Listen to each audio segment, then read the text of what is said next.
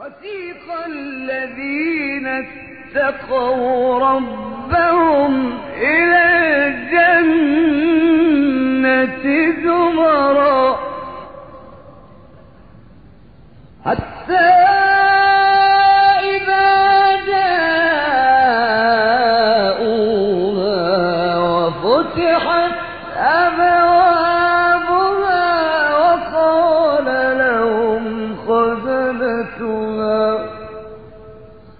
وقال لهم خزنتها سلام عليكم طبتم فادخلوها خالدين.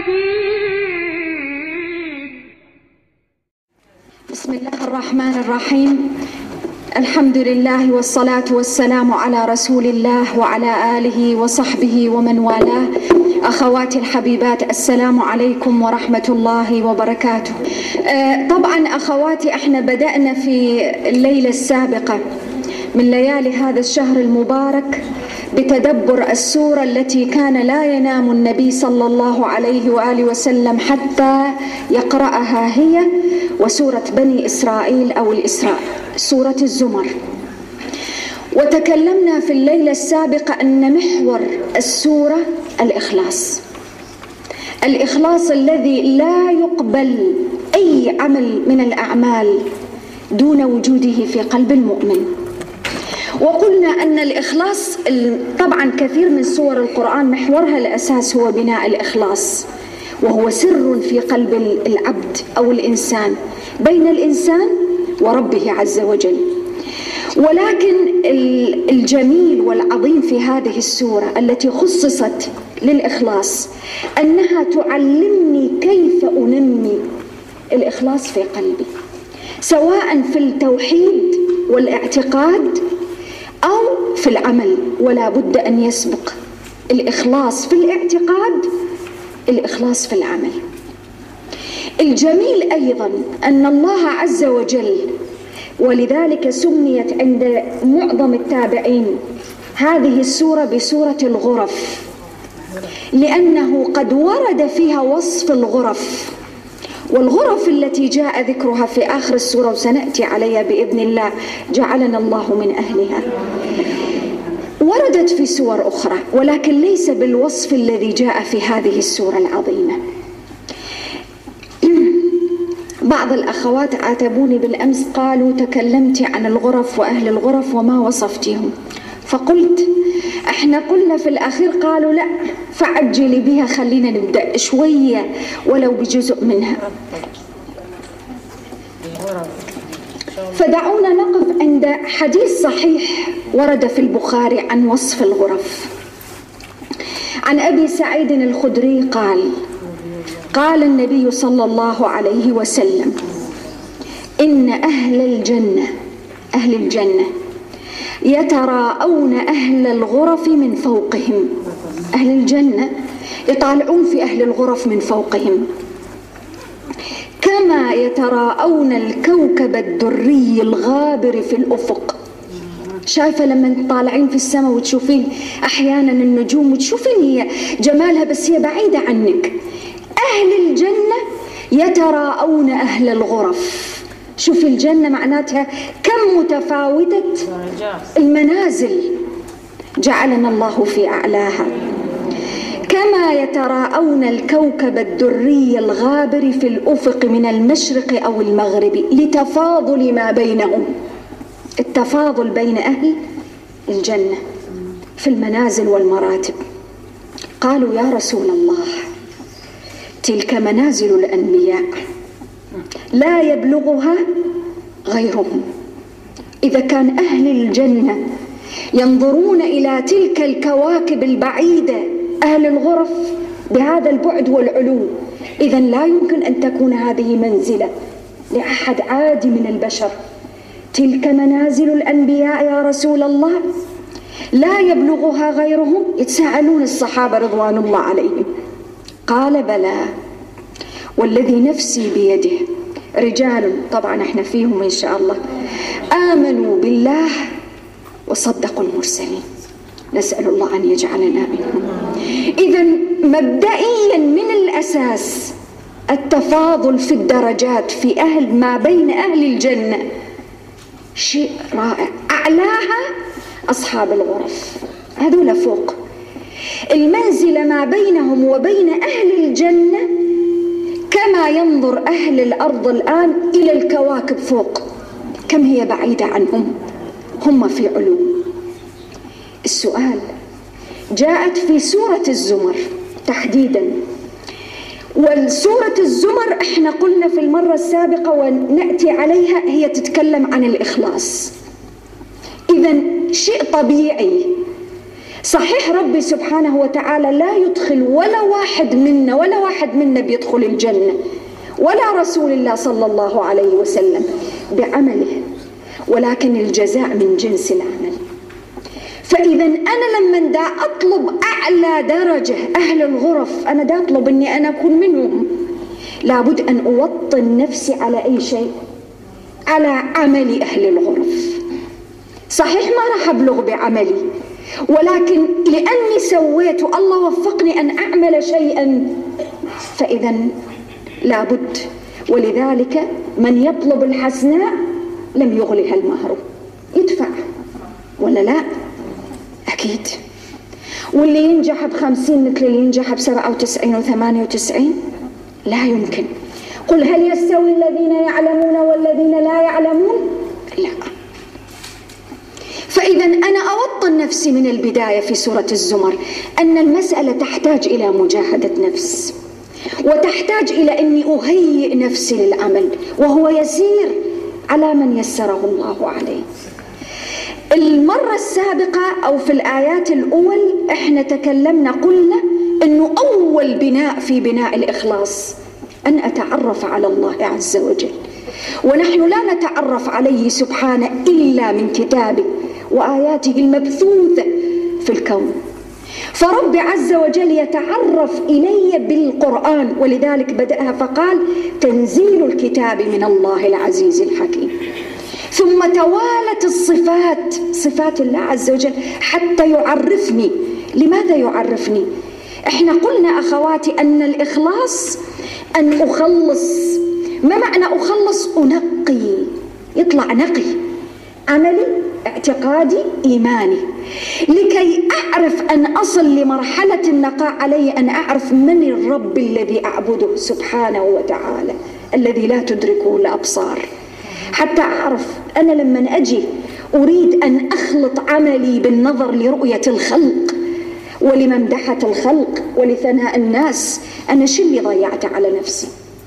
لأنه إحنا راح نجي في بعد قليل أنه نجد أن ما يقابل الإخلاص أخواتي أو عكس تماما الشرك الخفي والعياذ بالله، الرياء، أن أبتغي بعملي محمدة الناس، أن أبتغي بعملي نظر الناس إلى ما أقوم به، وهاي كارثة تحلق العمل حلق ينتهي العمل معها، لأن الله عز وجل أغنى الشركاء عن الشرك، لا يقبل أن يشرك به لا في الاعتقاد ولا في العمل. ما معنى في العمل كما سنأتي عليه؟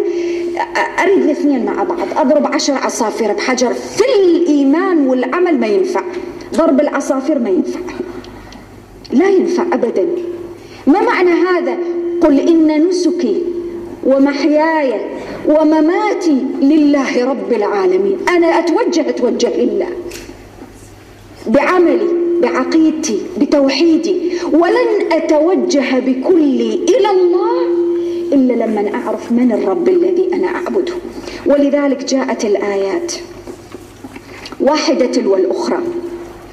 وأول قضية ذكرناها في المرة السابقة أخواتي قلنا لا وساطة ولا وسطاء بيني وبين الله عز وجل. ما بيني وبين الله ليس بيني وبينه إلا أن أقول يا رب، وهو قريب يجيب الداعي إذا دعاه وتوجه إليه بصدق وإخلاص. ثم بعد ذلك توالت الآيات في التعرف على آيات الخلق حتى نعرف. ولذلك الآيات اللي ستأتي علينا بعد قليل آيات عظيمة خلقكم من نفس واحدة يكور الليل على النهار، خلق الشمس، خلق القمر، الأرض والسماوات مطويات بيمينه، أشياء عجيبة. فإذا أنا علي أن أصحح في القلب، أصحح في داخلي، في اعتقادي أن لا أحد يملك لي ضرا ولا نفعا إلا لله عز وجل إلا بأمره سبحانه. فلما أبدأ أسقط وأخلي الناس ينزلوا منازلها ما يهمني عندئذ، وهذا ليس تقليل احترام ولكن تقييم لوضع البشر اللي هم مثلي. البشر كل البشر، أمراء، سفراء، كبراء، فقراء، أغنياء، كلهم يشتركون فيما أنا أشترك فيه، يمرضون، يتعبون، يسقمون، يفتقرون إلى رحمة الله، يموتون، كلهم في ذلك سواء، ما في تفرقة ولا في درجات. الدرجات إحنا اللي نضعها في الدنيا. فلما ربي عز وجل يقدم لي في هذه الآيات أن الملك الحقيقي، ولذلك جاءت ذلكم الله ربكم لمن الملك اليوم، له الملك لا إله إلا هو فأنا تصرفون. الملك الدائم الباقي الذي لا يفنى ولا يزول ولا يحول ولا يتغير ولا يتبدل ولا ينقص ولا ينزل ولا يتهدد، ملك الله عز وجل، ملك حقيقي ليس فقط على وجه التصرف. إذن السؤال الآن تأتي التدبر في معاني القرآن. لما تستقر هذه الحقيقة في قلبي، أبعد ذلك يتوجه قلبي وتطرف عيني على أحد من البشر أنه يمتلك لي نفعا أو ضرا أو موتا أو حياة أو نشورا أو منعا أو عطاء أو مرضا أو شفاء؟ لا يمكن، لأن الوجه والقلب توجه لمن له الملك الحقيقي سبحانه. ولذلك جاءت الآية مباشرة اللي بعدها إن تكفروا فإن الله غني عنكم، لكن في نفس الوقت ولا يرضى لعباده الكفر. لماذا؟ لأنه يحبنا، رب خلق يحبنا، لا يرضى لنا الكفر ليس لأنه سبحانه بحاجة لإيمانه، ولكن لأنه لا يرضى لعباده الكفر، لا يرضى لعباده الكفر. والكفر هنا هو ليس كما قال بعض المفسرين، ليس الكفر بمعنى أن أكفر بالله عز وجل والعياذ بالله، ولكن نقيض الإخلاص أن ينصرف قلبي بالاعتقاد أن أحدا من الناس يملك لي ضرا أو نفعا. شوفي القضية كيف خطيرة أخواتي هنا، هذه في الاعتقاد، هاي ليس في العمل. احنا كثير من الأحيان نتعوذ بالله من الرياء، ولكن احنا لا نستطيع أحيانا نغفل، وسورة الزمر بتعيد القضية إلى نصابها. أحيانا نغفل أنا لما أرائي، لما أحب محمدة الناس، لما أرائي، لما أفعل لأجل الناس، أو أن الناس يقولون، أو أفرح فرح شديد يخرجني عن العقل وإرادة العمل لله لما أحد يقول عني كريمة أو زينة أو حلوة الحديث أو عشرات الأوصاف. لما؟ خلل في الاعتقاد. من أين جاء هذا الخلل؟ من تصور أن الناس يملكون لي بطريقة أو بأخرى نفعا أو ضرا. فالسورة من البداية حطمت هذا، ما يستقيم مع الإيمان. فخلي الحقيقة تستقر في نفسك. ولذلك أخواتي هذه الآية ألا له الملك، الملك لله، كل ما نطلبه وما لا نطلبه بيد الله الواحد القهار. فأتوجه لمن؟ لله الواحد القهار. هنا يبدأ التوحيد فعلا يتخلص من الشوائب، تسقط عنا الشوائب. ولذلك احنا لما نقول خالص، ألا لله الدين الخالص، منقى من الشوائب. كيف ينقى من الشوائب؟ بكثرة انت تقرأين السورة. وهنا نفهم لما كان النبي عليه الصلاة والسلام يحرص على تلاوتها قبل أن ينام في الليل، بتثبت المعاني. ولذلك الخطاب موجود، وأمرت، قل إني أمرت أمر أن أعبد الله مخلصا له الدين. التزامي، الدين هنا بمعنى الالتزام، مجموع التشريعات والأحكام والالتزامات. لمن؟ لله. لا تستقيم هذه الالتزامات إلا لما تبني بناء صحيح في قلبك، وليكن رمضان هو البداية. ثم انتقلنا بعد ذلك بالواجب اللي تكلمنا عنه أمس. العجيب أخواتي في سورة الزمر من أعاجيب السور، والقرآن كله عظيم وحلو، أحسن الحديث كما سنأتي عليه، يأتيني بالصورة والمقابل النقيض إلها، وهذه ليس في موضع واحد، عدة مواضع في السورة. مثلا على سبيل المثال أمس وقفنا عند الآية قلنا وإذا مس الإنسان ضر دعا ربه منيبا إليه. هذا كل البشر، مؤمن كافر عاصي مطيع، الكل عندما يمس مس الضر ماذا يحدث فيه؟ يتوجه إلى الله عز وجل منيبا. شوف الكلام، منيبا يعني صدق. ما الذي كسر القش وأصبح هذا القلب القاسي الذي لا يعرف له رب؟ ما الذي جعله يتوجه لله عز وجل وقت الشدة؟ حتى الملحد على فكرة، وإحنا ذكرنا في مرات سابقة قلنا حتى من لا يعترف بوجود رب لا دينيين، لما يصاب بشدة حقيقية خلاص شاف الموت بعينه يقول أو ماي جاد، وعمره ما عنده جاد أصلا، بس هو خلاص. ما الذي كسر هذا؟ شعور الإنسان بحجمه الطبيعي، بضعفه، بعجزه، وأن الملك لمن؟ لله الواحد القهار. انكسر الجحود اللي فيه، انكسرت عناصر القوة المزيفة اللي هو يتخيل أنه هو في قوة، انكسرت عنده. لكن إذا خوله نعمة من نسي ما كان يدعو إليه من قبل، وجعل لله أندادا ليضل عن سبيله. بعض العلماء قالوا ليس بالضرورة في تفسير الآية، ليس بالضرورة أنه كان كافرا ثم أصبح مؤمنا ثم أصبح مشركا. الكلام عن الإخلاص. ساعة الشدة يدرك تماما أنه لا أحد ينقذه إلا من؟ إلا الله عز وجل. مهما عرف من الناس الوجهاء القريبين البعيدين يملكون شيء؟ ما يملكون. فيعرف أنه يتوجه إلى الله عز وجل وحده لا شريك له. بعد ما تخلص المحنة خوله نعمة، وخوله، شوفي دقة اللفظ القرآني وإعجازه، خوله يعني أعطاه حرية، جزء من حرية التصرف في شيء. ما أعطاه نعمة، أعطاه شوية. وهكذا عطاء الله عز وجل اختبارا منعا وعطاء. فإذا خول النعمة نسي ما كان يدعو إليه ورجع على الأنداد. والأنداد هنا ليس بمعنى الأصنام وليس بمعنى الشرك طواغيت، لا، بمعنى أنه لا يتوجه بالإخلاص بقلبه لله، يرجع لما كان عليه، يعتقد أن فلان يملك له ضرا وفلان يملك له نفعا، رزق بإيد فلان وعطاء بإيد الآخر، وبالتالي يتوجه قلبه مرة على فلان ومرة على فلان، عينه معلقة برضا فلان وبغضب فلان، فيصبح مشتت كما ستأتي عليه المثل في الآيات التي تليها. هاي صورة لإنسان غير مخلص. تعال نشوف الإنسان المخلص اللي طبق الإخلاص في حياته كيف هو. قلنا السؤال كان هل توجهي لله وقت السراء كما في وقت الضراء؟ هنا احنا ليس المقصود في قضية الدعاء فقط، قلبك أين هو؟ هل قلبك وإنابتك لله في حال الرخاء، في حال الفرح، في حال السعادة، كما هو في وقت الشدة والإحساس بالعجز، ولا لا؟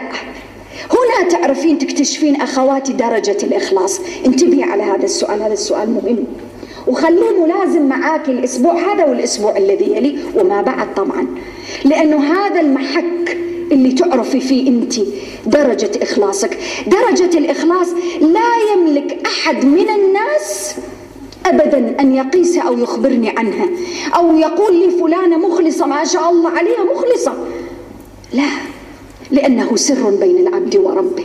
إذا كيف أعرف أنا إذا أنا كنت مخلصة أو لا؟ من هذا الاختبار البسيط اللي تكلمنا عنه. شوف الآية التي تليها: أمن هو قانت آناء الليل ساجدا وقائما. ما مر في شدة، ما مر في محنة، ما مر في فقر، مو بالضرورة، ما مر في حالة مرض، ما هو راقد في المستشفى مرقد وقاعد يدعي فقط. هو يعرف الله في الشدة كما يعرفه في الرخاء، يعرفه في الفرح لما الدنيا مقبلة عليه، في الأفراح، في الأعراس. لأن كثير من الناس في العرس لا أدري ماذا يحدث، ينسى كل شيء، يبدو من الصخب، من الأصوات، من الطبول، من المزامير، ينسى الدنيا، وكأن حياته هي هذا العرس الذي لا يدوم إلا سويعات في عمر الزمن. والله عز وجل وهو الملك وهو أغنى الشركاء عن الشرك يحب العبد أن يسأله في الرخاء كما يسأله في الشدة. ولك أن تتخيلي في نص العرس والدنيا والطبول والزمر وانت بقلبك تقولين يا رب اغفر لي وارحمني، وتذكريه حين يغفل عن ذكره الغافلون. ربي في عبادتنا اللي دا يطلبها، في الإخلاص اللي دا يبنيه فيه في سورة الزمر، هذا الذي يبنيه في قلبي، أن يكون القلب معلقا بالله عز وجل. ولذلك استحق جزاء الغرف. الغرف غرف ليست كباقي المنازل، واحنا اتفقنا انه ما دام غرف واريد الغرف اذن وفي ذلك فليتنافس المتنافسون. يحذر الآخرة ويرجو رحمة ربه. وخلينا ننتبه هنا، هو ما عنده طلبية معينة أن يكشف الله ما به من ضر، هو كل اللي إما يحذر الآخرة ويرجو رحمة ربه، هذه كل أمنيته. وشوفي كيف قدم يحذر الآخرة على ويرجو رحمة ربه. الخوف، عايش في قلق، يعمل العمل وهو ما متأكد، قلبه نار، الله تقبل مني ولا ما تقبل مني، شايل هم. شوفي احنا كم مرة في السنة نشيل هم، رب تقبل مني ولا ما تقبل مني. كم مرة أنا أدعو الله عز وجل وألح في الدعاء يا رب تقبل مني. الحاح المضطر، دعاء المضطر، مو دعاء اللي عنده حاجة. طالب المصلحة على قد الطلب يدعي، بعد ما يخلص الطلبية والقائمة الطلبات خلاص لا. أصحاب الغرف شكل آخر، هذه أول عبادة. وانتهت الآية بقوله سبحانه: قل هل يستوي الذين يعلمون والذين لا يعلمون إنما يتذكر أولو الألباب. من يصل إلى هذه الحقائق؟ أصحاب العقول الموزونة الكبيرة، اللي تعرف تفرق بين الفاني الزائل اللي ما يسوى له فلس الدنيا بمتاعها، وبين الباقي اللي لا زوال ولا فناء بعده. تعرف احنا اليوم في الدنيا عادي اعتدنا اني اشتري، لما اريد شيء اشتري ادفع فيه، ومرات ندفع واحنا مستانسين نقول يستاهل. شوف الآخرة دائما قارني، ولذلك هو دائما في سورة الزمر مقارنة. أنا أريد أشتري لي غرفة غير، والشراء على فكرة أنتم شايفين أعمال الآخرة ليست بالضرورة نقد، مو كاش. دفعها أولا أعمال قلبية، توحيد، أدفع من قلبي، أدفع من نفسي، أدفع من مراقبتي لقلبي. ده تشوفي الفرق؟ يعني مو أجي أدفع بكم ألف أو صدقة، لا، والله هو الغني سبحانه عنا وعن أموالنا، هو اللي عطاها، المال مال الله. ولكن هنا الكلام والاختبار عن القلب، عن الإخلاص، التوجه بالعمل لله سبحانه وتعالى وحده لا شريك له. ثم بعد ذلك انتقلت الآية: قل يا عبادي الذين آمنوا. شوف الخطاب: اتقوا ربكم للذين أحسنوا في هذه الدنيا حسنة وأرض الله واسعة. وهنا الكلام عن أي شيء، وشوف نهايتها: إنما يوفى الصابرون أجرهم بغير حساب. يوفى الصابرون أجرهم بحساب بغير حساب. وشوف الكريم لمن يعطي فكيف عطاؤه، فكيف لمن يعطي بلا حساب. الصبر، الإخلاص يحتاج لصبر لو ما يحتاج مجاهدة نفس. مجاهدة نفس. لماذا مجاهدة؟ النفس أخواتي تحب أن تمدح، وتحب أنه تشوف نفسها، تحب يعجبها، وتحب أن أن يقال عنها كل شيء، ولا بد أن نفرق. سنأتي على التفرقة بعد ذلك إن شاء الله في العمل، ولكن انتبهي على هذه النقطة. النفس يعجبها هذه الأشياء، ويعجبها أن تكون في منزلة جميلة والناس ما ينتقدوها ويحبوها ويقولون عنها كل كلام زين. طيب ماشي، ما مشكلة، لحد الآن ما مشكلة. أين المشكلة؟ لمن يتعارض هذا مع ما يرضي الله سبحانه وتعالى ورسوله صلى الله عليه وسلم. يعني النبي صلوات الله وسلامه عليه كان في مكة وهم مستانسين فيه، ماذا سموه؟ امتدحوا له امتدحوه، سموه الصادق الأمين. ما يستشارون إلا هو، ما يأتمرون إلا بأمره، هكذا كان. ولكن كيف بعدما جاءت الرسالة وقال اللي ما يعجبهم، قالوا كاهن ومجنون وساحر، وتقول علينا بعض الأقاويل وبنوديه بنعالجه. السؤال في مثل هاي الحالة، شوف الموازنة، رضا الناس ولا رضا الله عز وجل؟ ولذلك شوفي كيف جاءت الآية قل يا عبادي، والخطاب ليس فقط للنبي، والسورة صلى الله عليه وسلم السورة مكية، بس الخطاب بشكل عام. اتقوا ربكم للذين أحسنوا في هذه الدنيا حسنة، لكن وأرض الله واسعة. الأرض اللي ما تعلمك ولا تعطيك فرصة أن تكون مخلصا لله، ترى أرض الله واسعة ما تضيق بأهلها. ولذا النبي صلى الله عليه وسلم ضاقت في مكة بلده اللي يحبها، هاجر له ما هاجر لأن الحق أغلى من مكة. شوف الإخلاص. وفي النهاية يوفى الصابرون أجرهم بغير حساب. ولذلك جاءت اللي بعدها قل إني أمرت أن أعبد الله مخلصا له الدين، وأمرت لأن أكون أول المسلمين. قل إني أخاف إن عصيت ربي عذاب يوم عظيم. قل الله أعبد مخلصا له ديني فاعبدوا ما شئتم من دونه.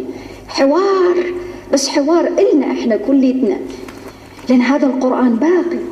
هذا القرآن لا يخاطب النبي صلى الله عليه وسلم لوحده، هذا بيخاطبني اليوم. طب راح تقولي لي ما في الآن لا أوثان ولا أصنام وخلصنا، ما عاد الكل يقولوا لا إله إلا الله ومحمد رسول الله، والكل يصلون والحمد لله وكل شيء ممتاز، سنأتي عليه. ولكن انظري إلى الكلام القاطع الفصل، قولوا عني ما شئتم، ولكن في النهاية قل الله أعبد مخلصا له ديني فاعبدوا ما شئتم من دونه. شوف التحدي، شوف القوة. من أين جاءت هذه؟ أنا أتساءل هنا، من أين تأتي هذه القوة؟ من جت هذه القوة؟ هو فرد اللي نزل فيه الله عز وجل قال قل إن شانئك هو الأبتر. ما كان عند النبي صلى الله عليه وسلم ما كان عنده ولد، فعمه وغيره من قريش والناس هذول العتاولة اللي في قريش عيروه، قالوا أنت ما عندك، أقطع. صلى الله عليه وسلم حاشا، فنزلت فيه الآيات إنا أعطيناك الكوثر فصل لربك وانحر إن شانئك هو الأبتر. من جت هذه القوة؟ الرب الذي يعبده وأخلص له العبادة عزيز قهار حكيم عليم، له الملك فأنا تصرف. إذن يعبد من مخلصا له الدين؟ يعبد الغش والكذب؟ لا، ولا يعبد الصدق الذي يراه وسنأتي عليه، الذي جاء بالصدق وصدق به. المؤمن أخواتي حين يخلص العبادة لله والله تصبح عنده قوة ممكن أن تحرك جبال، تحرك جبال، شيء عجيب. منين تجي؟ ربما الأسباب المادية محدودة. من أين تأتي كل هذه القوة؟ من يقين بأن الرب الذي يخلص له العبادة. خذي قاعدة، كلما أخلصت لله عز وجل كلما ساندك، وخلي الدنيا كلها تحاربك وانت اللي سندك العزيز القهار، وشوفي منو اللي راح ينتصر في النهاية. والإخلاص ارجعي، خلي نرجع نتذكر، ليس شعار أضعها ولا شعار أضعها، سر بيني وبين الله، ولذلك المفروض أخواتي في هاي الأيام إحنا نلح في الدعاء، اللهم اجعل سري خيرا من علانيتي. شايفة كيف تتزينين أو على الأقل تتعدلين وانت طالعة وجاية قدام الناس، ولا تكون شيء منا وشيء منا. عدلي سرك أمام الذي خلق. أنا سري من يراه؟ ربي سبحانه. عدلي سرك. يعني كيف أعدل سر؟ تخلصي الأشياء التي لا يحبها الله ورسوله، خلصي منها، ارميها. وإن ما رميتيها الحين متى ترميها؟ وإن كابرتي وما حاسبتي نفسك الحين والتهيتي فقط بعد الركعات، ركعة بعد ركعة وتسبيحة بعد تسبيحة 1000 و2000، لا بأس، جيد، ولكن لابد أن تقودني إلى تطهير السر الذي ينظر الله عز وجل إليه، النقاوة، الطهارة التي يراها الله عز وجل ويريد. إن الله لا ينظر إلى صوركم، ما ينظر، ولكن ينظر إلى أي شيء؟ القلوب، الصدور، الإيمان اللي في القلب، الإخلاص اللي في القلب. فإذا نظر الله عز وجل إلى قلب أحد فلا يرين فيه سوى الإيمان بي والاعتقاد بي والتوحيد بي، إلها واحدا لا إله إلا هو. ثم تأتي الآية، طبعا آخر الآية: قل إن الخاسرين الذين خسروا أنفسهم وأهليهم يوم القيامة. قد يعرض المؤمن أو المخلص إلى خسران أشياء كثيرة في الدنيا، يخسر بالربح بالأشياء المادية، ممكن يخسر تجارة، كما حدث مع النبي عليه الصلاة والسلام في البداية، خسر مكة، خسر أهله. المسلمون طلعوا بلا شيء. أغنى الأغنياء من كان منهم في مكة خرج، حتى الملابس اللي عليه مثل صهيب وغيره لما جم يطلعون من مكة أوقفوهم المشركين فقالوا لهم تعالوا هذه أخذتوها من عندنا، يلا انطونا. تركوا كل شيء فخسروا بمعدل الربح والخسارة، خسروا لفترة. ولكن هل هذا هو الخسران الحقيقي؟ لا، الخسارة الحقيقية متى؟ يوم القيامة. إذن المخلص حتى يبدأ يترقى في درجة الإخلاص عليه أن يفعل ماذا؟ يتجافى شوية عن دار الغرور، عن الدنيا، ويعلق عينه شوية بالآخرة. إحنا إشكاليتنا تبقى نروح ونجي ونروح ونجي. إشكاليتنا هذا التعلق الممقوت بالدنيا. إحنا نحب الدنيا، نحب الدنيا، ما مشكلة هي، ما عليه يعني، بس إياي أن أحبها حب لأجلها هي، لا تحبيها لأجل عيونها، ترى ما تستاهل، ما تستاهل. حبيها إن حبيتيها لأجل أي شيء، لأجل بس بصدق إخلاص، يعني مو أنا لا أحب الدنيا لأجل الآخرة، يعني أحبها لأجل أن أستزيد من العمل. ولذلك جاء في الدعاء الصحيح: أحيني ما علمت الحياة خيرا لي وأمتني ما علمت الوفاة خيرا لي. فأنا ما متعلق قلبي فيه، قد ما فيها زيادة من عمل صالح خير على خير، بس قد ما أريد أقعد فيها وخلاص وأبلط، لا، لأني علي أن أدرك وأستحضر إنه الحياة الحقيقية هي هناك. ولا ما نريد نروح للغرف؟ شوف إن شاء الله يعني معلعلة، ها إن شاء الله.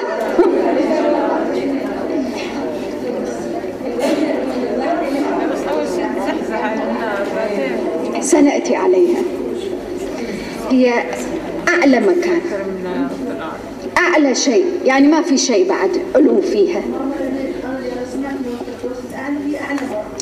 وهي في الفردوس الأعلى.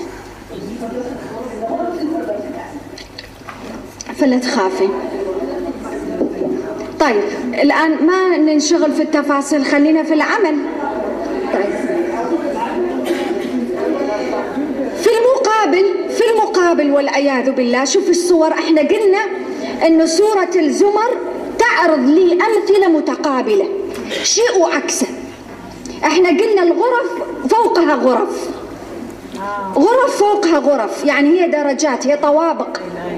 ده تشوفون في نفس الوقت والعياذ بالله أهل النار لهم من فوقهم ظلل من النار ومن تحتهم ظلل ذلك يخوف الله به عباده يا عبادي فاتقون.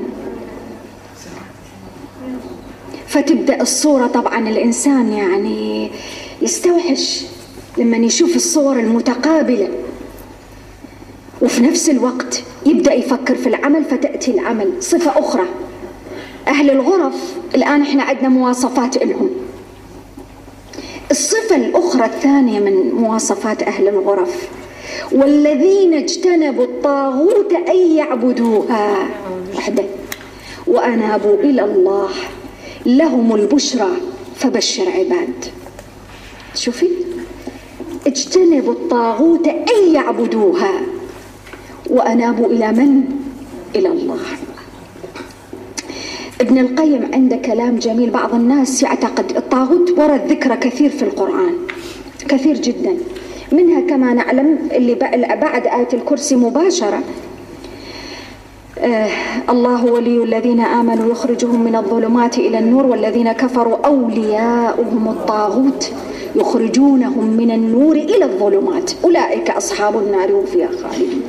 بعض الناس يعتقد أن الطاغوت صنم حجار، فما دام حجار وما في حجار الحين الحمد لله، فالحمد لله سلمت. فابن القيم عنده كلام جميل: معنى الطاغوت كل ما طغى وتجاوز الحد، كل ما طغى وتجاوز الحد الذي وضعه الله للرب. في عدد من الآيات يقول: تلك حدود الله فلا تعتدوها وفلا تقربوها، تلك حدود الله. فكل ما يتجاوز الحد طغى. ولذلك جاء في الآيات: كلا إن الإنسان ليطغى، يتجاوز الحد، أن رآه استغنى.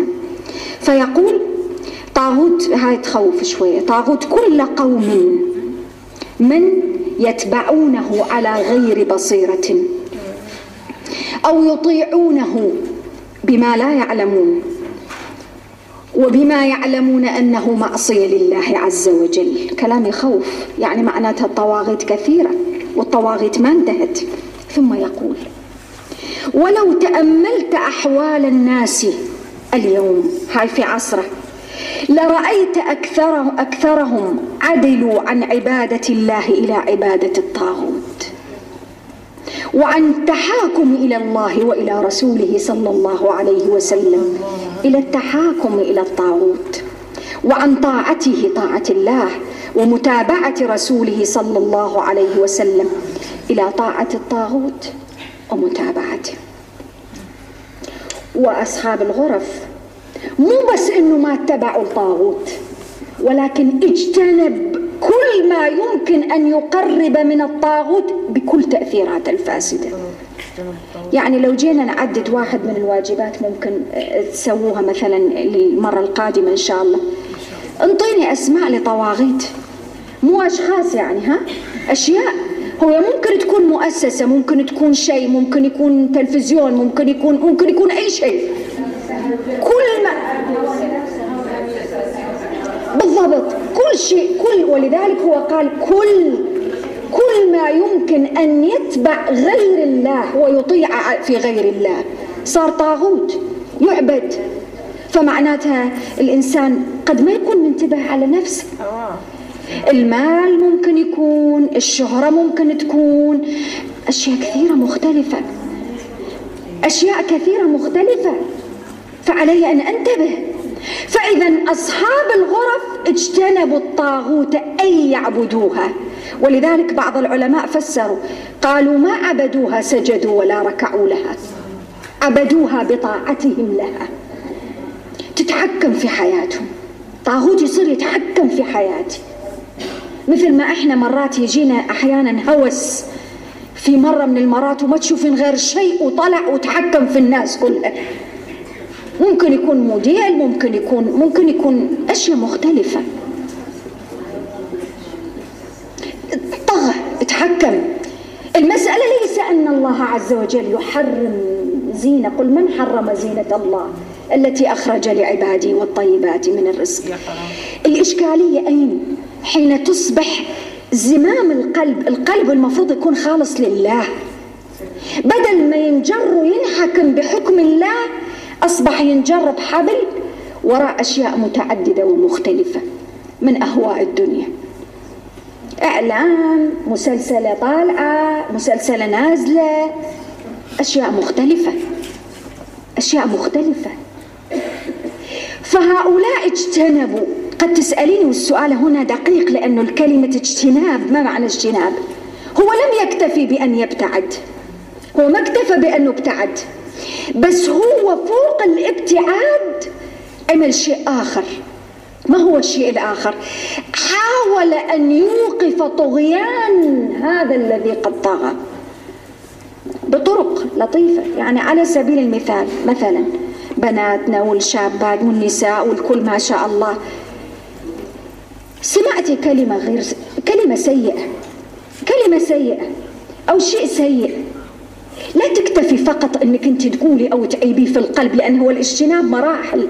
يبدأ بمرحلة القلب، إني أكره الشيء هذا، ولكن واحدة من المراحل بعد أحسن أواجه الشر بالخير، أطفي النار بالماء، أطفي الشر بالخير وبالمعروف، أطفي الكلمة البذيئة بالكلمة الحسنة الطيبة، أطفي الفساد بالصلاح. وبالتالي أنا لما على سبيل المثال الآن يحضرني، لأنه ما شاء الله الإعلام في رمضان يعني يشد كل الوسائل اللي عنده بقضه وقضيضه، ويطلع لنا بموديلات أشياء مختلفة. وأكبر شيء الحقيقة، يعني أنا اللي لاحظته خلال هاي السنة والسنة اللي قبلها وهذه السنة تحديدا، الحملة شعواء على كل شيء له قيمة، القيم، الأخلاق اللي كان ما يجرؤ قبل أن يرمز إلها رمز الآن تجرأ. ولذلك أصحاب الغرف لماذا اجتنبوا الطاغوت؟ حتى لا ينطي فرصة يسحب يمد. الطاغوت لما سمي طاغوت أخواتي؟ كل ما يزيد يطلع بعد أزيد، يطلع أزيد. يعني أنت الآن أعرفي أنه في مسلسلات وفي برامج بدأت تتكلم عن العلاقات غير المشروعة بشكل لطيف، وتعرض على أسماع ومسامع أولادنا وبناتنا وشبابنا، ويصورون أن هؤلاء الناس أبطال، وكفاء أنه يسوي بطل وشكله حلو ولطيف ووسيم وهي شكلها حلو ومسكينة وحلية ومبين عليها، لكنها كل ما فيها غير مشروع وغير شرعي وضد القيم. خلاص ارتكس في النفس، وإن كرهت، لأن النفس تربط بين العين وبين القيمة. السؤال، أصحاب الغرف يظلون يتفرجون؟ ما كان نالوا الغرف يوم القيامة. يتهاوشون؟ هم ما يتهاوشوا يا أصحاب الغرف، سنأتي عليهم. ما يتهاوش. ما المطلوب منه؟ لابد أن يكون هناك إعلام مضاد، لابد أن يكون بقدر ما هو دا يرمي من سموم، لابد أن يكون الخير. وفي النهاية أعرف أن الزبد يذهب جفاء، وأن ما ينفع الناس يمكث في الأرض. وهي حقيقة، لأنه هذا مخالف للفطرة. ولكن أنا أحتاج كإنسان أني أنا يكون عندي صوت، وصوت محترم ومسموع، لأجل أن يصل، لأجل أن يكون هناك إبداع، لأجل أن يكون هناك جمال. والله أنا على سبيل المثال يعني ما من هواة التلفزيون، بس يعجبني شوية الكرتون. شفت والله قبل أيام هكذا عرضا، لأني سمعت الدعاية، برنامج جميل يعرض قصص من القرآن وقصص من النساء وقصص يبدو من أقوام بطريقة لطيفة. يعني قلت وإذا كانت يعني الكبير يعجبه، معناتها الصغير بيعجبه أيضا.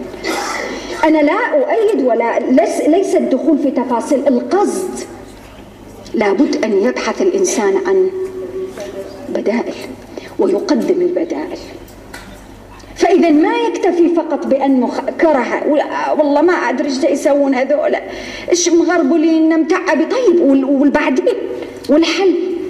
لأن أصحاب الغرف ليسوا ناس سلبيين، ليسوا آلة على مجتمعاتهم، هم أناس مبادرين، يقدم البديل قبل أن يتكلم. طيب هذه وحدة. وفي المقابل وأنابوا إلى الله. شوف الكلمة، وقارني بين الإنسان الأول الكافر والمؤمن لما قال منيبا إليه، وإذا مس الإنسان ضر دعا ربه منيبا إليه، وبين المؤمن وأنابوا إليه. الفرق بين الاثنين كبير، لأن الكافر أناب إلى ربه لأنه شعر بالعجز والضعف، والمؤمن أناب إلى ربه لمن شعر بالحق وأراد أن ينتصر إلى الحق. هو على طول الخط منيبا إلى ربه وأنابوا إليه، بيرجع إلى ربه. شوف الإخلاص. ما معنى الإخلاص؟ شوفي ما معنى الإخلاص. شوفي كيف يصور العلاقة بين العبد وربه في الاعتقاد، الرجوع لله سبحانه وتعالى اللي هو روح كل شيء في حياتنا، هو المقصد، هو الأساس. أنت ساعات، وخاصة في هاي الأيام العظيمة، ممكن تكونين وأنت جالسة في مكانك وخطر في بالك شيء، أو دعيتي ناجيتي الله عز وجل في سرك ودعيتي بدعاء من كل قلبك، فخشع قلبك وسمعك وبصرك وبكيتي. تعرفين هاي الدمعة كم قيمتها عند الله عز وجل؟ تعدل الكثير. فعلاقة المخلص مع ربه والإنسان مع ربه كما قلنا ليست علاقة كمية، وإنما علاقة نوعية قائمة على الإخلاص. ولذلك لهم البشرى فبشر عباد. والبشرى طبعا العلماء والمفسرين يعني قالوا فيها أشياء كثيرة، ممكن تكون في الدنيا، ممكن تكون البشارات أيضا من الرؤى الصالحة يراها كما جاء في الحديث الصحيح، يراها المؤمن أو ترى له. ممكن يكون بشرى الملائكة لمن يتلقونهم، بشراكم اليوم، هذه كلها بشرى. وبالتالي هل فعلا العمل اللي الإنسان يقوم به والتعب اللي يتعبه في الدنيا يروح بمجرد البشارة؟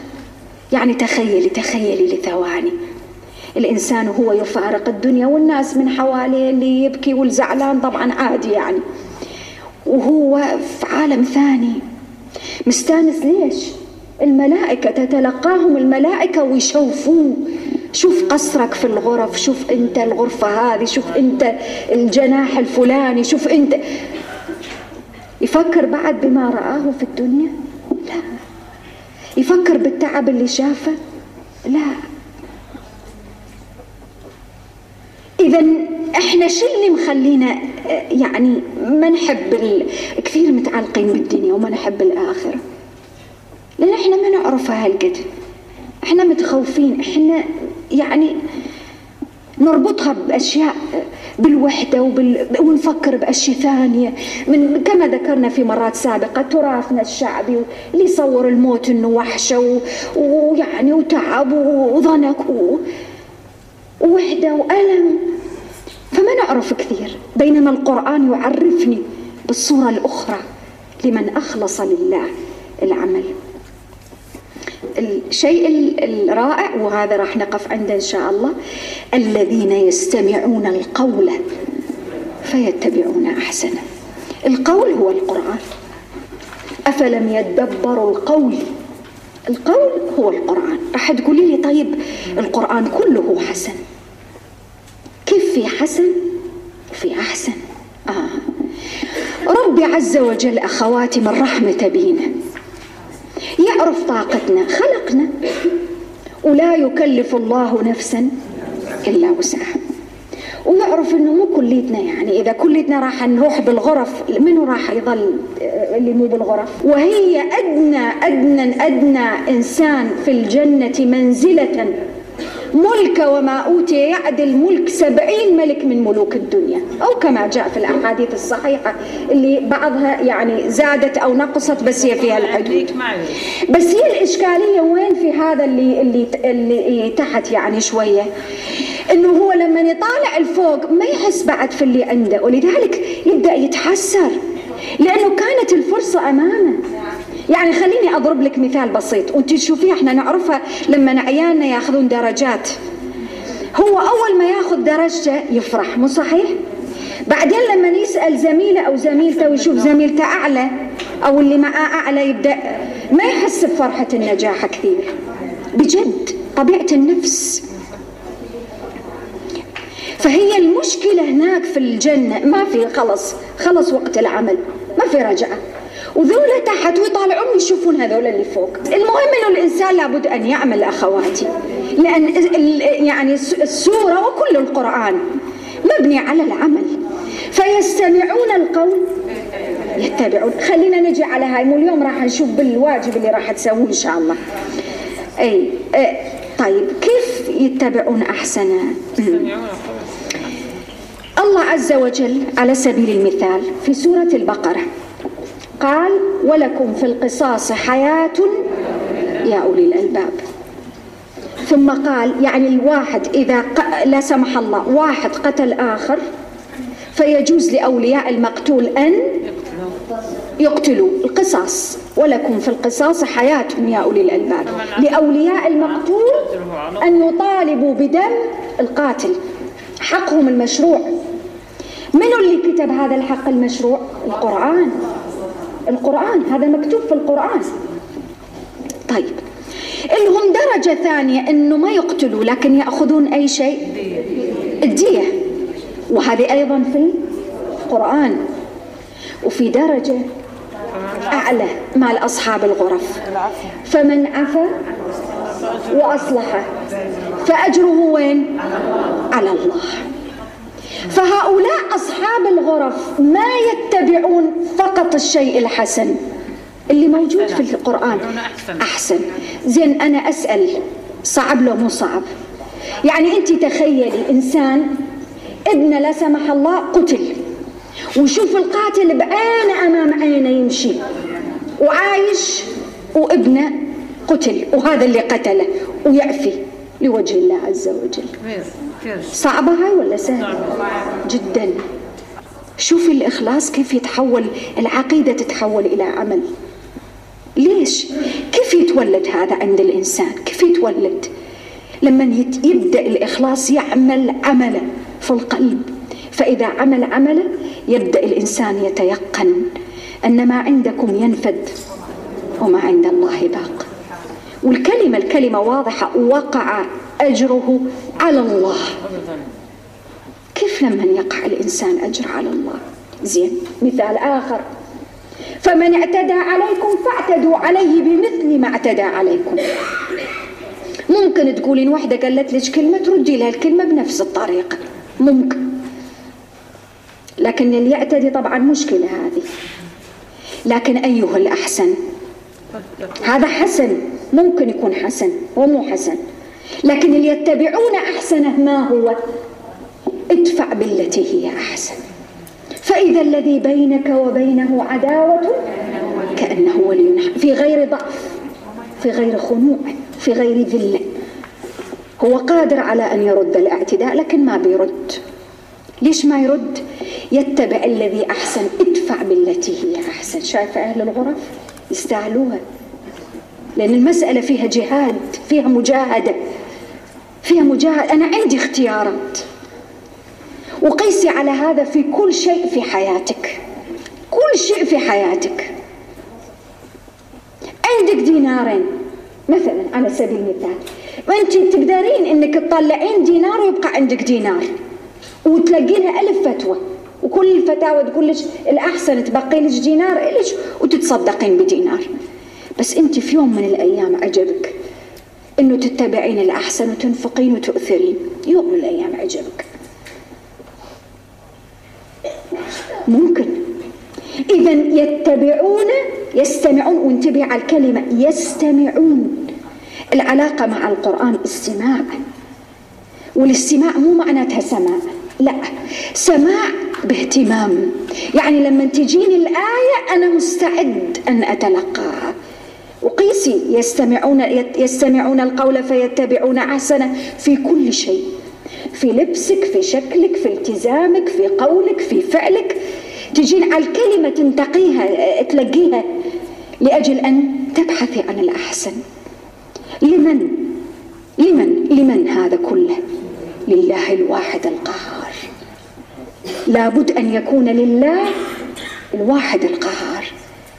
لمن أترك شيء، من لبس شيء يعجبني لكن ما بلبسه مثلا لأنه ما يجي مع الشيء اللي الله سبحانه وتعالى أمر به، أو أشياء متعددة بينك وبين نفسك. هذا كله لمن؟ لله الواحد القهار. وخلي في بالك دائما قاعدة أخواتي، ولذلك خلصت الآية بقوله عز وجل: أولئك الذين هداهم الله وأولئك هم، مرة ثانية، أولو الألباب.